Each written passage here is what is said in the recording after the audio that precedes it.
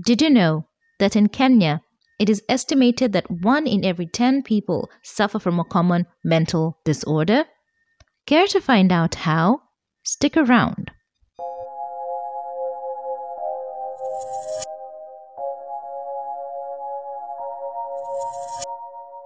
Hey guys, my name is Lemeria Kare. Thank you for joining me on this episode of Into Sanity, the podcast where we talk about mental health, mental illness, and everything in between. I'm not a specialist or anything of the sort. I'm just a girl who believes with proper research and information, our minds require more attention than we are giving it. Today's quote: "Nothing in this world can torment you as much as your own thoughts." This is our 5th episode, and today we will talk about causes and examples of mental health disorders. In other words, how do we get to that point where we find ourselves diagnosed with a mental health illness? Most mental illnesses do not have a single cause. Instead, they have a variety of causes, and these causes are called risk factors. The more risk factors you have, the more likely you are to develop a mental illness. Now, sometimes the mental illness develops gradually. Other times, it does not appear until a stressful event triggers it. There are many risk factors and triggers that you may know of or you may not know of. 1. Genetics. Mental illness often runs in the family. If someone in your family has it, chances are you may have it as well. 2. Environment. Living in a stressful environment can make you more likely to develop a mental illness. Things like poverty or having an abusive family puts a lot of stress on your brain and often triggers mental illness.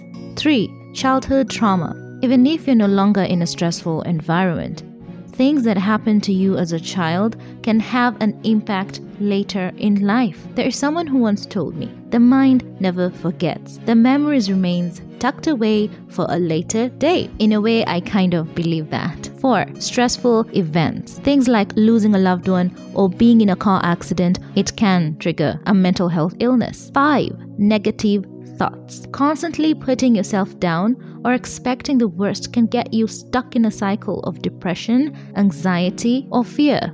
I know sometimes life has a way of getting us to such lengths, but it is always important to remember to have positive affirmations about yourself. 6. Unhealthy habits.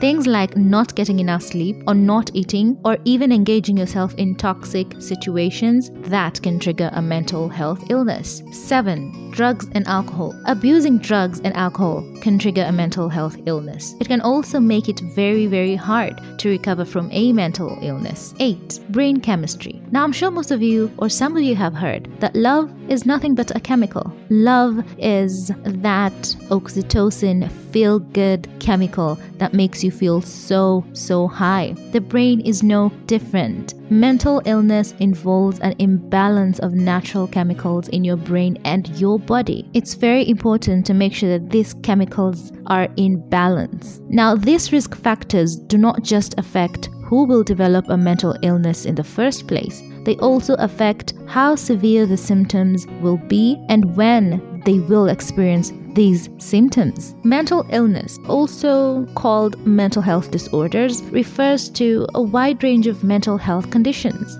These disorders that affect your mood, your thinking, and behavior, and much more. Examples of mental illnesses include depression, anxiety disorders, eating disorders, and even addictive behaviors. Now, most people have mental health concerns from time to time, but a mental health concern becomes a mental illness when ongoing signs and symptoms cause frequent stress and affect your ability to function in life. Trust me when I say a mental illness can make you miserable, and it can cause you problems in your daily life, such as in school or work or even in your relationships. In most cases, symptoms can be managed without a combination of medication or even therapy. And if you cannot afford medication or the therapy sessions, we can talk about it right here, right now. The first step is to have information about it.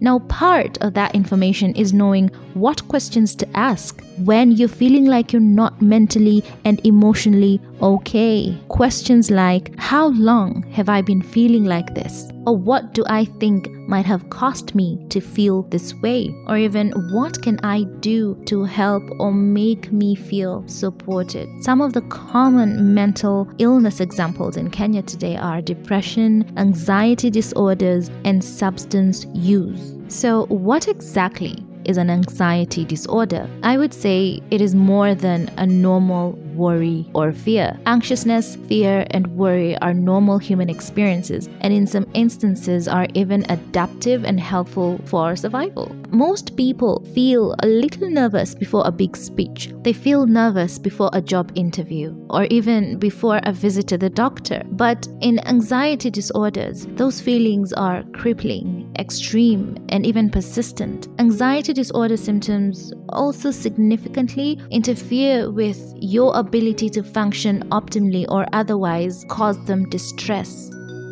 Anxiety disorders comprises of a range of different mental illnesses, and these illnesses are all characterized by excessive fear as well as problematic behaviors, and all this are related to anxiety.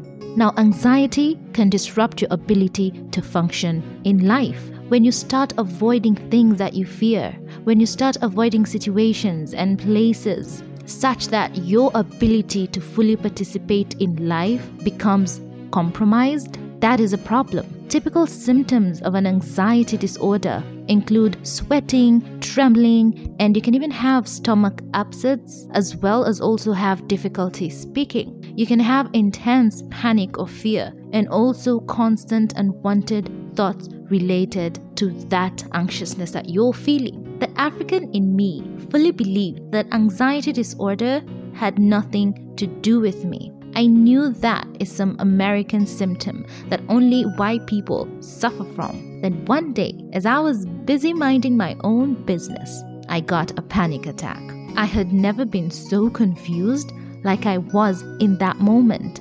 Now, I remember I was walking and worried about so many things at once, things that I had to accomplish for the day. And some of these things were bugging me too much because I was running behind on time. And the only way my body could digest all this was by giving me a panic attack. My heart was racing so fast. I had cold sweats and I got lightheaded, and I found it really, really hard to breathe.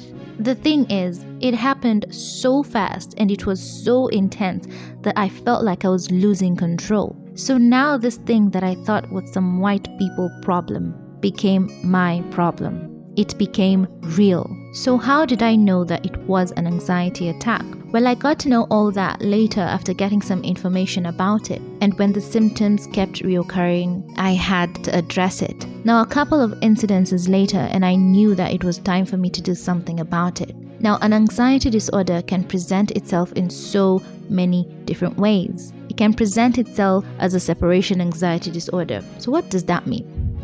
A disorder of excessive and persistent fear of separation from home. There are people who do not like being far from things that they know of. And in today's generation, we use the word FOMO, fear of missing out. Some of us may use it as a fun abbreviation or something of the sort.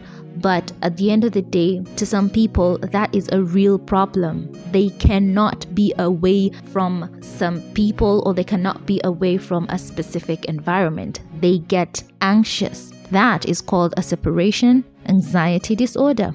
We have things like phobia, disorders of intense, irrational fear of specific items. Now, I know most of us have phobias, but when it becomes persistent and it even has a way of disrupting your day-to-day life, then that phobia becomes a problem and it needs to be addressed. There's also a social anxiety disorder, a disorder of extreme discomfort with social interactions.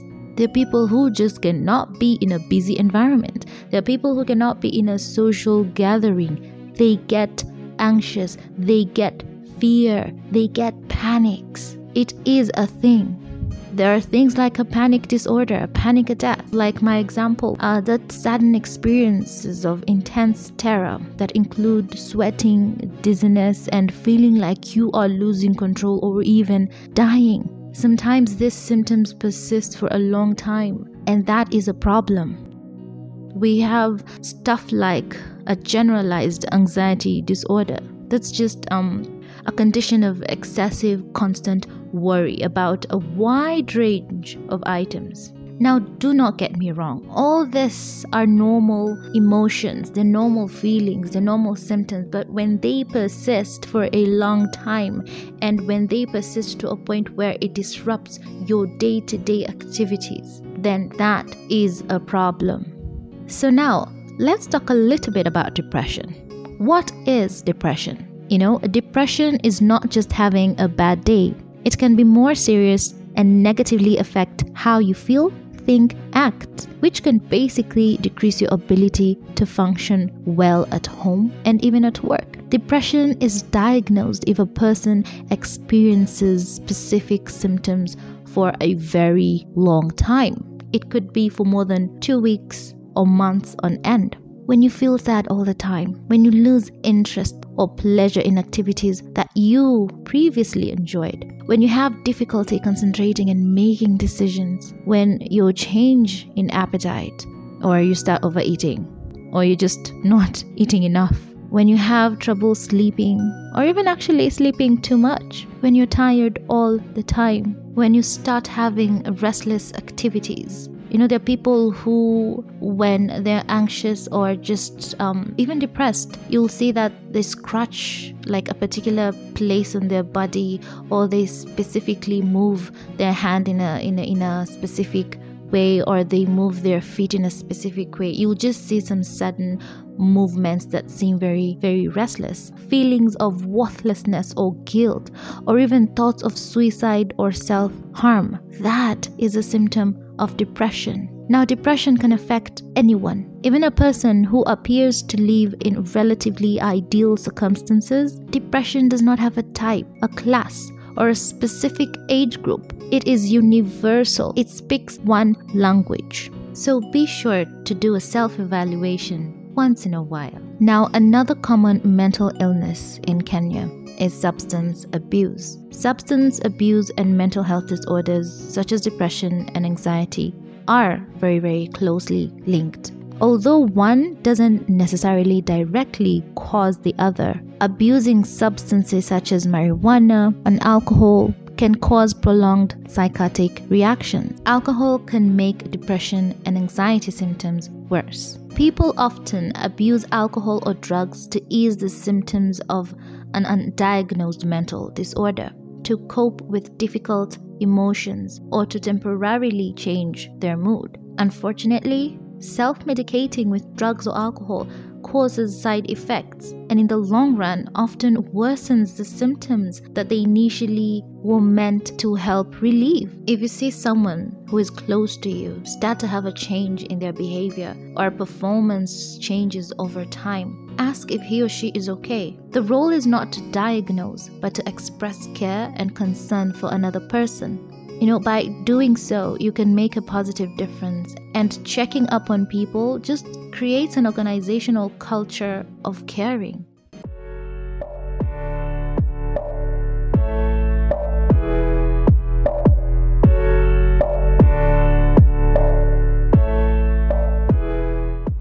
Thank you for joining me on this episode of Into Sanity.